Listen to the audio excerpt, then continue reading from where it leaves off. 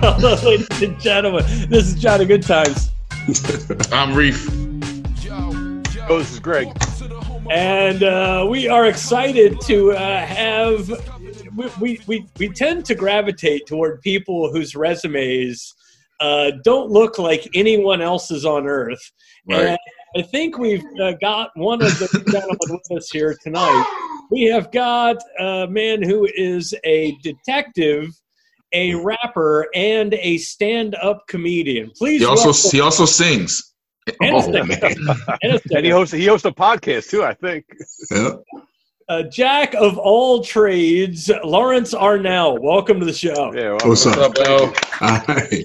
What's up, fellas? Thanks for doing this, man. You forgot the air quotes around sings. Nah, man, go ahead. hey man, we can put that on demonstration. Oh, Lord. What's going on? Not much. So excited to have you here with us tonight. And I mean, I don't even know where to begin when you've got such a diverse resume. Right? What came first, rapping or detective work? Oh, I've been rhyming since I was about 9 years old. They don't let you be a detective that early, so by default, the rap stuff came first. That's my first love. Mm-hmm. And you had you were in a group called the Deadly Snakes that had to deal with Tommy Boy in what, 96, 97? Yeah. Oh, We nice. were one of the first groups from this area to have a major record deal. Like, we lost our deal before everybody else started getting Everybody else major started hating deals. Tommy Boy. Yeah, there's plenty to hate, but they gave us an opportunity. We did the best we could with it. Word. How did that come about? How did you guys start a group and then that quickly get signed by Tommy Boy? It was we were all pretty much doing our thing like independently at the time. The Deadly Snakes was actually made up of a couple of different groups. I was rhyming with a cat named Bump J, who also ended up being a member of Major Figures. Mm-hmm. We were Children of the Corn. His older brother Mark and his homie Yanti, they were the Hunters. They had a tremendous following on the underground back in the day. And what happened is we met a guy named Set Free, who is originally from the Bronx, and was kind of like, he came up under Prince Paul. And Prince Paul was working with Tommy Boy at the time with the Gravediggers, and Paul walked us into Tommy Boy. We all kind of meshed together, and we were sort of modeled after Wu-Tang Clan at the time. Big group, it was about 6 MCs in the group, and just trying to do something different than what was going on at the time. And Paul liked our stuff and walked us into Tommy. Did y'all have wild names like the Wu? Like, what was were you like? We all had snake names. I was the Diamondback, which I think is still one of the dopest rap names I've ever had. I probably should have just kept calling myself Diamondback. Yeah. I was Diamondback. My man Yant was King Cobra. So everybody had a snake name. Nice. Were you guys getting any love from Rough House at the time? Because they were like competitors with Tommy Boy back in the day. We didn't, like I said, we were one of the first groups to get a deal, and we didn't really go through like local channels. I mean, we literally, like, we went up New York and went to a New York label with New York peeps. You know what I mean? So, and Rough House started signing groups, but we had already been signed. You know what I mean? Right. So I think the Figures did some work with Rough House. Yeah. They did like Rough Nation. Yeah. Right, Rough Nation. Right, and even that was after we had been made moves and signed and released and dropped and all of that. Yeah. So after the initial deal fell through, where did that leave you? What were you thinking? Like, I'm done with this music shit. I'm gonna figure my life out, or? Yeah, pretty much. Yep. Is that how you ended up at the police academy? Nah, that's so much further. I've only been a cop for about 10 years. This was over 20 years ago, all of this stuff. I basically, what happened is I did spend a little bit more time kind of focused on music after that. But for the very most part, at that time, I was like I said, we were a pretty big group. It was like seven members, 6 MCs and DJ. And I was the youngest one at the time. I was 19. And I had no real influence or impact on like the decision-making processes and all of that stuff that was going on with that. So it was kind of like I got signed, we got put on, we did some stuff, and then we got dropped. And I never really felt like I had any say.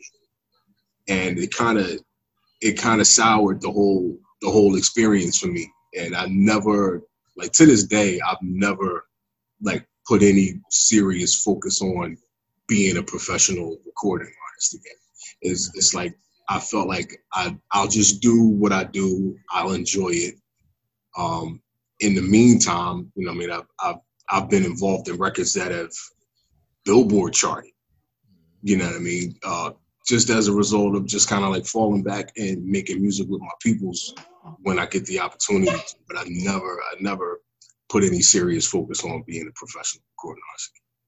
And so you got burnt out early on kind of the bullshit behind the scenes. Mad early, yo. It's I don't know. I don't know. I feel like I may have shortchanged myself, but it was a very conscious decision. It was a very conscious decision to just kind of like, I'm not gonna put myself in that. I'm never gonna leave my security in the hands of a record label or a listening public. It never appealed to me again after that. So when did the decision come to go into detective work? Where did that come from? That was that came as a result of really just spending time around cops. I got into, well, shortly after that whole thing, I was saying about 2003 or 4, I started getting into motorcycles real heavy. And I mean, everything like down to learning how to race motorcycles, like the whole deal. I was a biker boy, you know what I mean? And what you find when you spend time in that motorcycle community is a lot of cops ride bikes. Mm-hmm. So I found myself spending time around cops in their own personal time and getting to know them and finding out what the job was really all about just by socializing with them. And it piqued my attention because I've always been, I mean, as you could tell by my resume that y'all read off, I have a lot of varied interests and I get bored with shit real quick. So it was the police work appealed to me mostly because I could do any one of like 100 jobs without ever having to start a whole new career. I mean, just in the 10 years that I've been a cop, I've worked in 3 of the wildest districts in the city. I was a member of the Highway Patrol. I was a boot cop. You know what I mean? I have escorted the president and prime ministers from other countries. And now I'm a detective. And that's just all like in the last like 10 years. And I still got, you know, I could be doing this for another 20, 25. So that's where that came from. It basically came from something I think more people should do, is spending time around police officers and finding out who they are and what it's really about.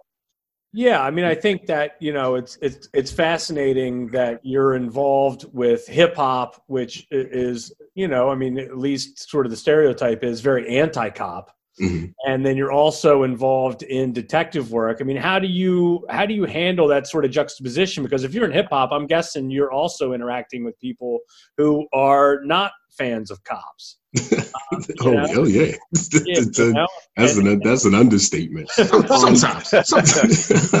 Yeah. I don't handle it like it's a juxtaposition. If you spend any time, I mean, in the past few years, I have released some music. Like I said, I have not really put a lot of focus on like trying to like blow up musically or anything, but I feel like I have put out the best music of my life, like in the most recent years. But if you listen like to my solo album, Beast of Brethren, if you pay close enough attention to the lyrics, you'll find that I'm often rhyming about being a cop. You know what I mean? but it's just a question of doing it in a way that is appealing to, you know, a traditional hip hop listener's ears. So I don't handle it like it's a juxtaposition. It's just that this is the lifestyle that I rhyme about. I actually find myself deeper in the trenches and more involved in the shit that's going on that most of these rappers rhyme about. Right. I'm in the street. I don't see y'all. Right. You know, Yeah, right, I don't right. see y'all. It's like it's funny. I remember one time when I was working down North Philly, me and my homies, me and my squad, we were working the street, and we ended up the two cops I was working with tried to lock this kid up, and he actually he bailed on him. You know what I mean? He beat feet, and they went into a whole foot pursuit and the whole thing, and they, you know, he got away. You know what I mean? God bless him. He got away, but like later on that day, we found out that he's a rapper. So now we found his YouTube channel and we watching his videos, and it was all this gangster shit. All this gangster shit he was talking, like ridiculous. Kill a cop. I'll do this. I'll do that. Da, da, da, da, da, da. But we were still on the block. He wasn't outside anymore. You know what I mean? But so that's what I mean. It's not really a juxtaposition to me. It's just that's my position in the community. And I have to find it interesting and entertaining ways to discuss who I am, the same way, you know, the drug dealer rapper got to talk about himself and the businessman rapper got to talk about himself. You got to find a way to make yourself interesting enough for people to listen to. We've you and I over the years have definitely had these discussions and debates about, you know, police brutality and the things that we see it from the outside. Give us your perspective from someone that's on the other side of the fence that's actually in it. My perspective is that a dirty cop is actually just a criminal with a good cover. No cop who has any respect for himself, for the badge, and for the job that we do is involved in anything that you would want to consider dirty. And those cops don't do that stuff around us. You understand what I'm saying? It's a very, very it's a tough thing to address, because a lot of stuff that people see on TV that you may be instantaneously inclined to assume is brutality is just an ugly ass job that has to get done. It never ever looks good when a cop got to put his hands on somebody.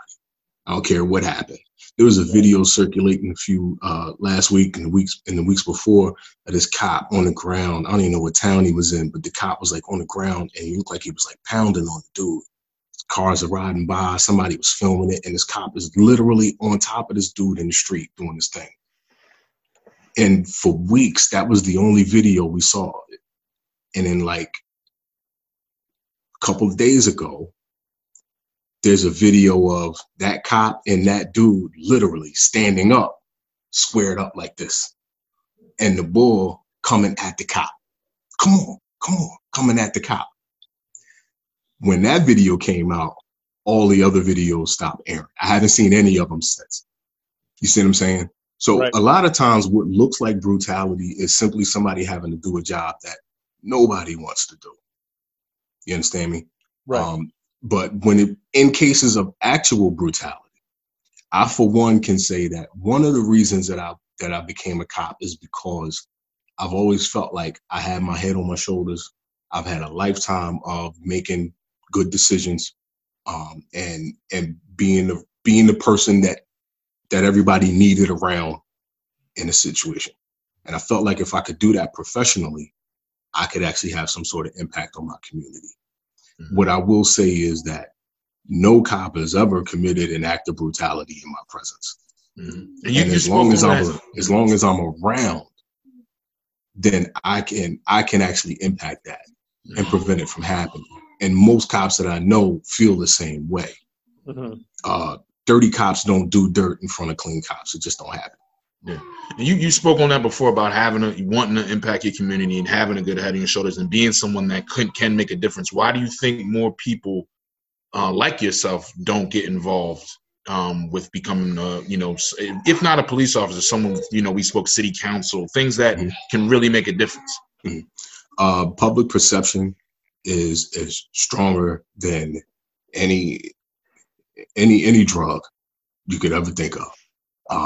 We come up in communities and police officers are not respected. They are assumed. There are people out there who actually assume that the majority of law enforcement officers are dirty. The numbers are just so far against you. Like the numbers just don't add up. I carry a Glock 21, it's a 45 caliber handgun. It holds 14 rounds. I walk around every day with 40 rounds of ammunition.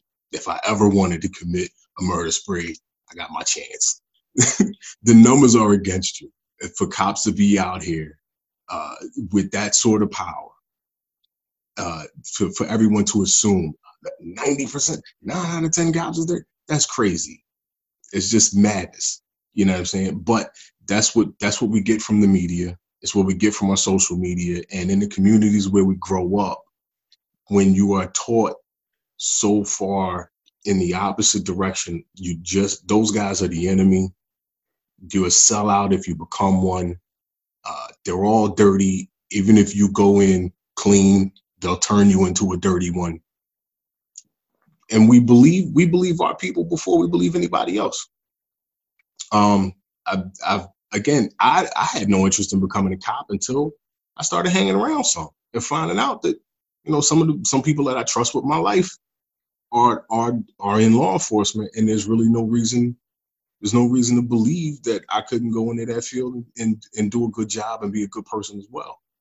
I believe that we need to, as law enforcement officials, it's our responsibility to share our humanity.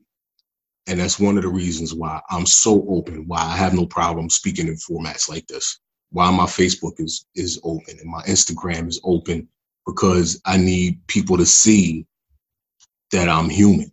Right. I'll go and I'm a cop, but yeah, I got no problem making fun of myself or anybody else. I do stand-up comedy. I've rapped. Here's my life story. I'll never lie to you. I believe that it's on us to show people that if we want people to come and join us. Do you think that you being an African-American cop, that maybe you don't see, or maybe certain Caucasian cops may act differently when you're around than they might not when they're around all white cops? Listen, this is America, bro. Like I don't put that past anybody. Right. What I will say is this: two things. One, I don't care who you is when I ain't around, especially when it comes to taking care of the public. You know what I mean? If you got issues with people in these inner city communities and these minority communities and whatnot, you got issues with them. However you handle that, you have to square that with your God at the end of the day. But when you with me, you're going to do what we supposed to be out here doing. I've literally had to tell a cop one time. I worked with this one cop out of Southwest Philly, and I had to tell him after riding around with him for like a day, we were going to be riding together all that week. I literally had to tell my man, like, yo, don't talk to nobody else. Just don't address the public while we working together. I'll talk to people, because he was reckless with his mouth, and I was going to get myself in trouble if I kept letting him do that. Right. And he shut up. Yeah. You know what I mean? He shut up. He did the right thing. He shut the fuck up. And that was that. So I have no problem putting a cop in check, because I ain't got no problem going back to driving a truck. You know what I'm saying? Right. I'm cool with all of that. The other thing I'll say is that I have been working in the toughest neighborhoods in one of the toughest cities in the world for 10 years now. I've worked side by side with cops from every race and culture you can think of. And I've literally seen more white cops in minority neighborhoods run toward the sound of gunshots and toward the sound of screams than you can even possibly imagine. I'm talking about 10, 15, 20 times a night. New Year's Eve, pop, pop, pop, pop, pop. White cops down north looking for the shooter. Not like, fuck these cats. I don't care what happened to these people around here, or running in the other direction. Literally running into the shit as if because it don't matter what color the people are. This is what I mean when I say that people have the impression that the majority of cops are dirty, or the majority of cops are crooked and don't care about the community. It's just the math simply doesn't add up, because I watch these guys put their lives on the line every night. White cops in black neighborhoods grabbing, shooting victims, getting bloody, putting them in the cars and racing them to hospitals. This is real life. This is real life, not your average cell phone video that only shows the aspect that the person who shot the video wants you to see. Wow. Yeah, that's powerful. What's when you talk about being in tough neighborhoods and us seeing only kind of what the short, grainy cell phone videos are, what's something that people just completely misunderstand beyond what you're talking about now? Like when people look at, people have their own, kind of belief about what cops are, and especially over the last 10 years, what are any other misconceptions that people have? I think the biggest one is that all cops are on a power trip. In the grand scheme, we all humans, and it's nothing for somebody to power trip in a moment. And I'm sure there's a certain segment of the population that is just trying to make up for getting bullied getting bullied in high school and so forth, But what I'll say is this: it's a very, at the end of the day, it's an easy job to lose. Philadelphia Police Department, we have Lodge 5 of the FOP, one of the strongest unions in the world, and they do a very good job of protecting us. But at the end of the day, internal affairs is a real thing. It's a very, very real thing, and it's not in any cop's interest to be out here in the street trying to be more than they really are, power tripping on people, because they take that very seriously, especially in this new age of kind of gentler policing, community-oriented policing, social justice reform, and so forth. Most cops are not out in the street power tripping. For the very least reason is that it's a very easy job to get in trouble doing. But the main reason why I feel like that's not true is because it's just a really good job. And most people come into this because of the opportunities for advancement and the incredible benefits and the chance to go to school and the chance to help people in your community. Like, the vast majority of cops that are on the job are in it for all the right reasons. But, you got a ticket that one day from that one cop who wasn't trying to hear that you just had to take a shit.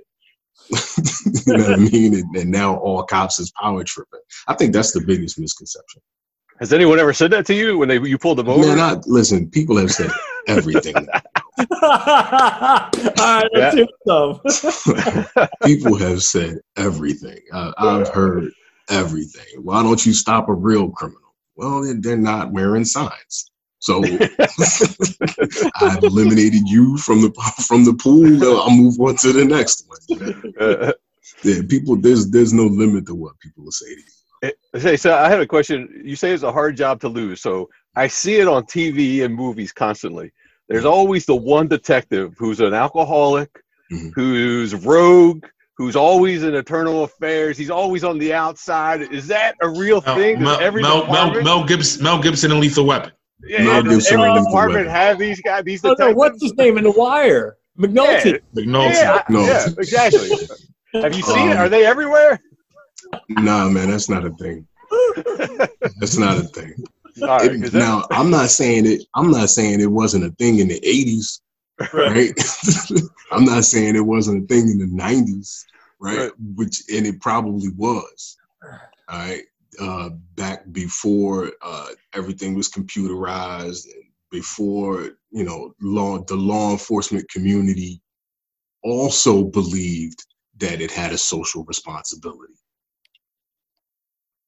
In the 70s and 80s, man, they would bust their guns, and if they missed, you got away. And, we gotta go back to headquarters, get some new ammunition. You know what I mean? I gotta write a book if I shoot at somebody. You know what I'm saying? Like, it's not. Things are so different now. So I'm not saying that those guys aren't inspired by something that may have existed in the past, but today, nah, it's not gonna fly. You haven't had to go to the bar and drag a partner out. He's grabbing a couple whiskeys, be like, "Come on, man, we gotta get out of here." Nah, man, that's not. You know how famous we would be, bro? We would be so famous because as soon as we walk in the bar with the uniforms on, everybody's cameras coming out. Who's slamming shots in that situation? Yeah. You know what I'm saying? That's what I mean. Is it's just like people only show you. You're only ever. The job is actually really boring. 90%. It's really boring. I mean, I remember the one of the writers or co-creators of The Wire was saying, like, he was a cop for 30 years and he drew his gun maybe 3-4 times. Maybe. You know what I mean? I've never fired my gun on duty. I've never had to shoot anybody. I've been shot at, but I've never had to shoot anybody. I've had plenty of opportunity. You know what I mean? But you know, I mean, smart cop know how to keep himself out of a certain situation. There's always that calamity that could happen, you know, and that unknown variable. Some things are genuinely just a surprise, but I've always taken a lot of pride in being very aware of my surroundings and knowing what I'm going into before I go into it. And that's served me well in my career. Now I go to work tomorrow night. Who the fuck knows what happens? You know what I'm saying? So far, you know, knock on wood, everything's been going my way. Well, how do you keep your cool if somebody's fired at you? I mean, you can't keep your cool if you're getting fired at. I mean, right. Nah. Well, what's your mindset? What's your mindset? You've been fired at. What are you thinking? The first thought is find some cover. First of all, the situation where I got fired at, I had cover. And the rest of the cops who were with me, we all had cover. So as long as I got cover, I got time to make a decision. But the way you keep, honestly, I didn't find out till later that people were really paying me any attention, but I kept cool by cracking jokes. I was literally telling jokes under fire. Like, you know what I'm saying? It was like an 80s cop movie. It was like a buddy movie. It was very much like, according to the guys who were on the ground with me, it was very much like an 80s cop movie. I was literally out there like cracking jokes and shit, trying to fucking keep everybody cool. Right. It really is just a question of preparation. I mean, I'm from North Philly, so I'm no stranger to, you know, shit popping off and breaking out at the last minute. And I mean, again, all of those instincts have served me well. But in a situation where you're getting shot at and trying to keep you cool, it's not a question of keeping you cool. It's a question of being of figuring out how to be safe above all else. You know what I mean? Because there's nothing cool about getting shot at, but you have to find a way to make sure that you're safe and everybody else around you is safe. It's really every night is different, man. Every night is different, and I love it. To be totally honest, it's the only thing I've ever done that I love more than music. Is law enforcement. I love every bit of it. I would go through those nights every night if I had to, if it was called for. So what's it like right now in the middle of a pandemic? You know, still having to go out there and be in the mix, so to speak, where everybody else is kind of, you know, we're all hiding out. It's the same. I wish more people were hiding out. You know what I mean? I wish more people were in the house chilling, not getting robbed, not robbing each other. It's sad, man, because the crime stats are actually on the rise. Violent crime is up. Commercial burglaries and stuff are up. Robberies, shootings, the homicide rate, everything is up. And people are burglarizing homes when everyone's home right now. Not so much residential burglaries, but like commercial burglaries. because all the stores are closed. Right. Everything's closed. So technically, if you commit a burglary while people are home at this point, we might call it a home invasion, you know. So, but commercial burglaries and stuff are up. Everything is just so crazy to me. My biggest issue that I face throughout all of this is frustration. Because I'm not overwhelmed. I mean, the job is the job. I get paid for however long it takes to figure stuff out. My biggest thing now is frustration, because it's like they come to me with a report of a robbery. I got a victim in the hospital and crime scene that stretches 3 blocks and all this other stuff. And it's just like, why are y'all even outside? Like, that's the first thing. Yeah. It's like, why are y'all even outside? And why are y'all doing this to each other? I'm disheartened at crime now. More than anything else, I'm disheartened by it. It's frustrating, and it's tiring. How do you stay out of? How do you prevent from becoming depressed? I mean, I'm sure you see things that the rest of us, kind of don't ever have to deal with. You deal with them. I've known some people that were cops, and I know that's your job. How do you keep yourself from? I used to struggle with treating jobs as though they had happened to me. Even when I was in patrol, like if I had a nasty car accident, overturned vehicle, people got to go to the hospital and everything, it was just like, oh my God, like, why do I have to do this? As if my car had flipped over, you know what I mean? So the first thing I have to do is to pull myself out of it from that standpoint, and realize that my job today as a detective is mostly just getting information and transferring it into proper systems. So for the most part, all I have to do is talk to people, write the shit down, and send. That's what I do.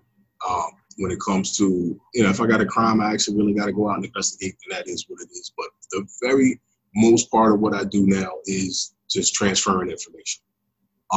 As far as the things that I see, I don't know. I've never really been heavily impacted by, seeing the things that I see. I see a lot of death. I see a lot of people physically hurt and losing things. But that was never really my issue. I never really had a problem with that. As far as combating depression, I don't care what career you're in. I don't care what you do. You have to find something that you love to do outside of it that you can do almost blindly. See, I got no problem finding shit to do. Obviously. Yeah, I got no problem finding shit to do. I gotta shoot a video, make a beat, sing a song. My kids are upstairs right now baking a cake. I was in the kitchen with them. We was all standing around the mixer. Is that creamy enough? Yeah, I think that's cool. Yeah, let's go. We always got something. I always have something to do, and it's actually really been a saving grace, especially in this time. I have a studio, I have gear. I always have something that I could pour my mind into, that I don't have to think of. That I'm not thinking about everything I gotta go do when I go back to work. And I recommend that for anybody in any career. Just find something, needle point, anything that you can pour yourself into. Yeah, let's talk. You've moved on to comedy from hip hop and detective work. How did that? What was that? Was that the way to blow off steam? Nah, comedy came to me kind of as just a new frontier, really. When I made detective, I had spent so much time working when I was in patrol. I was literally working 6 days a week for 7 years. I was just working all the time. And what I found when I made detective is that I don't work my days off as much. There are days I go to work and I end up being at work for a long time, but I don't work my days off. So I genuinely have 2 days off a week, pretty much every week. And that for me was a shitload of time, a lot of fucking time. So I learned how to shoot video. I started to learn how to shoot video, take pictures and stuff. And in the process of wanting to, make good videos, I had to start learning how to write stuff. So I started doing these little 1 minute man listen videos. And my goal was to do like a 3-act story in 1 minute. So I started learning how to, write little 1 minute jokes, get the whole thing up on Instagram, the whole deal. And some of my homies who happen to be comedians were like, yo, you're pretty funny. Like, you should come out and try to do a little bit of stand-up.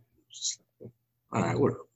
So I went out to a few shows and checked a couple of them out. And my man Mike Salvi actually got me on stage one night. I went on up and I had some stuff I had written down. And I went up there and I got a laugh. And the rest was hopefully history. You got bit by the bug, huh?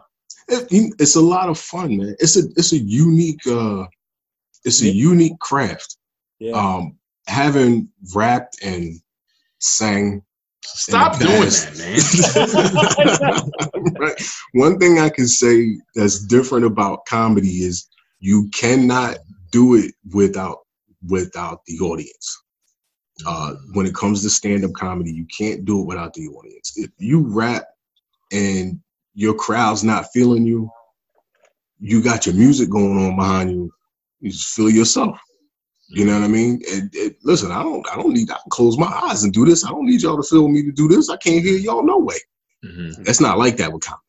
Yeah. Like if you don't have an audience to give you back, it's the only art form that I've experienced that is a constant, continuous exchange of energy, like for the whole time.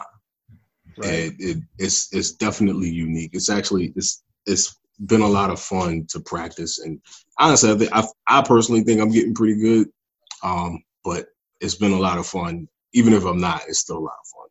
I want to, because you seem really confident about the comedy. You seem very confident about the rap. You seem very confident about being a detective. And then I've seen other interviews with you, and it comes to singing, and all of a sudden you got to be like, I'm not that good. I'd love to find a video of him singing and play that right now.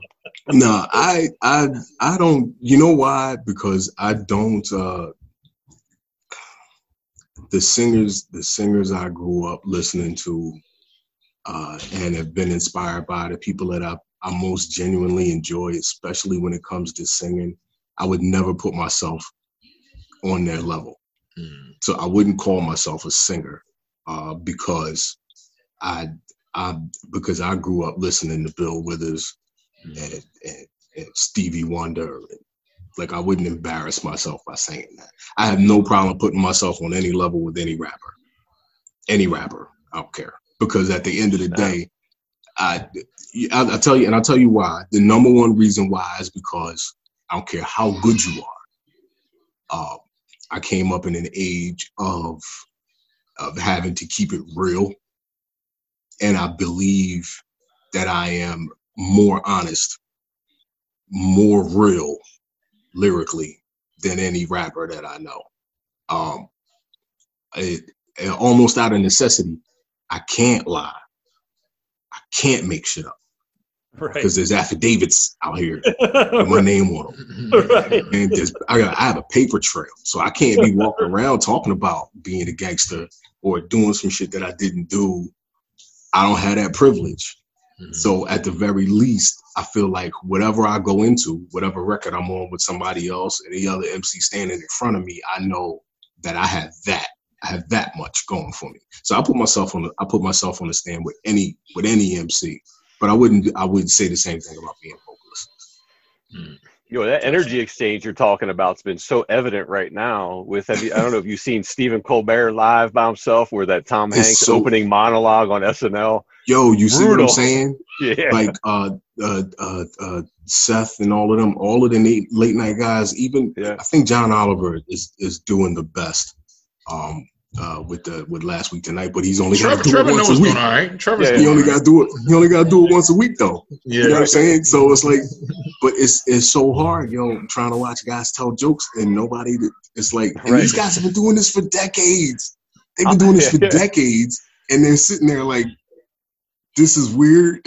Yeah, I'm begging for a laugh track. Give us a laugh track at this point, man. Right, Something. Yeah. I don't think anybody would be opposed to that. I don't think anybody would object to that. Have you had to deal with a heckler at all yet? You know what, man? One of my the last show we did a show February 27th for my birthday. My crew, Ha for Hire, we've been doing this show once a month for like a year now. We just kind of like decided that, you know, you go out to open mic. I don't know if people notice this much about stand-up comedy, but it's hard to get on stage a lot of times, especially when you first starting out. When you want to do open mics and whatnot, sometimes you go in, you sign a list, you're the first one there, and you don't go on the mic till 1:30 in the morning. Right. And that shit get old real quick. So we decided to just start throwing our own show, because at the very least, if we did a show every month, we know we have a situation that we control, where we can get on the mic and do what we want to do, no matter what. You know what I'm saying? So we did a show on the 27th. It was actually the last show we got to do before the shutdown. And it was in honor of my birthday. So there was a lot of people in there from my job, my family, and one of my old partners was in there. And he decided to heckle me, not realizing that he had put on 20 pounds since we worked together. I tore that ass up. So to date, I've only been heckled once. I feel like I handled it well. And hopefully I'm prepared for the next time it goes down. You ain't wearing a piece while you're doing your set, are you? I always got a gun on, bro. Oh yeah, who's gonna heckle you, man? Come on. Hey, listen. Hey, you gotta use what you got to get what you want. You know what I mean? I don't carry. I've never like open carried on stage or anything like that. I've never like worn my gun so other people could see it. But I don't have any problems. How's everyone doing tonight? Yeah. Oh, I'm not funny. Like mid-July. You ready to laugh tonight? You ready to laugh? Yeah. So I don't know. I don't know if that factors into people deciding not to heckle me or whatever, but I'll take it. I'm cool with not getting heckled for whatever reason. Right. Now, do your coworkers, your guys, is everyone aware of all the things that you do, and do they support them, or do you have some people that, like, especially dealing with the crew that we rap with, a lot of stuff is off the wall? Yeah. Have you had any back from that? I never had a problem. Most of the people that I work with, I mean, like I said, because I'm very open on my social media. I'm very open in my content. I don't hide anything. I don't try not to, let people know what I'm doing. So, I mean, my coworkers come out to my comedy shows. I did a show at Voltage one time, and my squad came out, watched me perform. That was rap music. You know what I'm saying? Most of them don't really know too much about underground rap, so they don't really know they don't know who Army of the Pharaohs is for the most part. But when I drop a record, I come into work and it's like, yo, man, that joint was actually pretty good, man. I actually get a ton of support like that. When I dropped my album, Beast of Brethren, I mean, I was getting hit up from every which angle, text messages, people down at court, and I dropped my Man Listen videos, little sketch videos and stuff I do online, and my coworkers have been very supportive. They've been very supportive of that. That's what's up. Yeah. Like I said, man, they just regular folk, man. They just regular folk. I swear to God, man, these cops are just regular people. It's not like they all walk around with their hat on, saluting each other at home and shit. They just regular people. And yo, I listen to the hardest, most gangster rap music in the world on the way to work. Yo, you ever see the memes where they're like, yo, this is me on my way to office job. Right. Drum music. I move more keys on the way to work, and my commute only like 7 minutes. Right. You know what I'm saying? But that's most of us, man. That's most of us, and we all need some way to let our hair down. We live real life when we get home, just like everybody else. Right. All right, we want to take it to the blunt. Let's go. All right. So this is rapid fire questions, L. Oh shit! Hold on, man. Rapid fire questions, rapid fire answers. You can't go running for cover here. Yeah, right. I ain't got my gun on me neither. We caught you. Who was your childhood actress crush? Actress crush? Lisa Bonet. Okay. Favorite bike that you've ever owned or ridden? 2003 Yamaha R1. Favorite comic book hero? Wolverine. If you were a wrestler, what would your entrance music be to the ring? Oh shit, Annie up. Oh, Out of all, there it is. Nice. outside of being a police officer, all your other disciplines, comedy, music, shooting videos, all that, podcasting, you only can do one for the rest of your life. Which one is it? Podcast. If you could be a Star Wars character, which one would it be? I don't know shit about Star Wars. Fucking Luke. He's a man, right? What's your karaoke song? Oh damn! You're never gonna get me to karaoke. What? You're never gonna get me to karaoke. Again with the singing. Again, this right, push up your lighter by the Roots. I'll never sing karaoke. Yeah, no, I'll do Black's verse. I'll do Black Thought's verse from Push Up Your Lighter. It's a beautiful summer night in the city. Where you at? In the house. The city All wild, bro.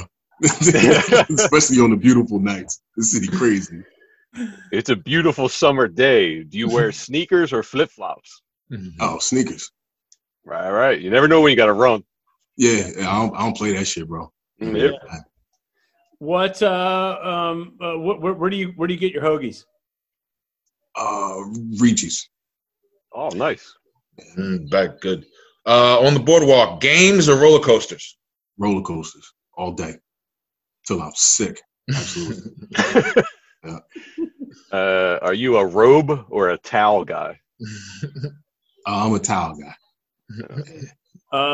Desert Island. What's your album? Oh, one album? Oh shit. Brown Sugar, D'Angelo. Aside from me, who's your favorite Pharaoh? Oh man. Oh man, my favorite Pharaoh. You don't have to go off music either. It can be like as you like them as a person. No. Well, as a person is you. The rest of them are fucking scumbags. but besides you, I would say scumbags. Who'd you say? I would say V-Zilla. Yeah, besides you. Which TV or movie detective character would you like to have played? Oh man. Shit, Mike Lowry. with that fucking Ferrari and shit. The fly ass Porsches and whatnot. Yeah. What would be, you've had all these jobs, what would be your absolute dream job? Motorcycle racing. Like MotoGP, Grand Prix racing. As short as you can make it, your best advice on sustaining a successful marriage or relationship? Ooh, marry your best friend. Absolute best friend. Friendship will save love's ass every day. It'll do it every time. Yeah. Outside of love advice, what advice would you give 18-year-old Lawrence? Marry your best friend.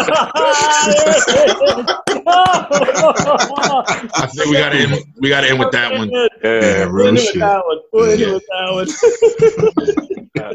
Drop your socials, all that. Where can they find you?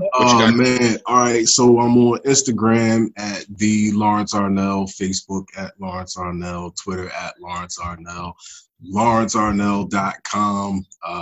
Check out my website. I got tons of videos and stuff up there. And check out hahaforhire.com. Keep up with the crew.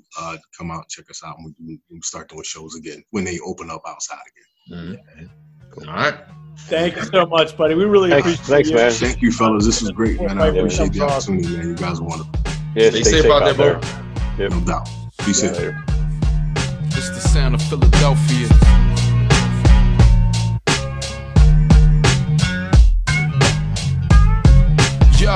Yo, welcome to the home of brotherly love. Brothers covered in blood. The man's office is covered in bugs. The youth dreams cut short.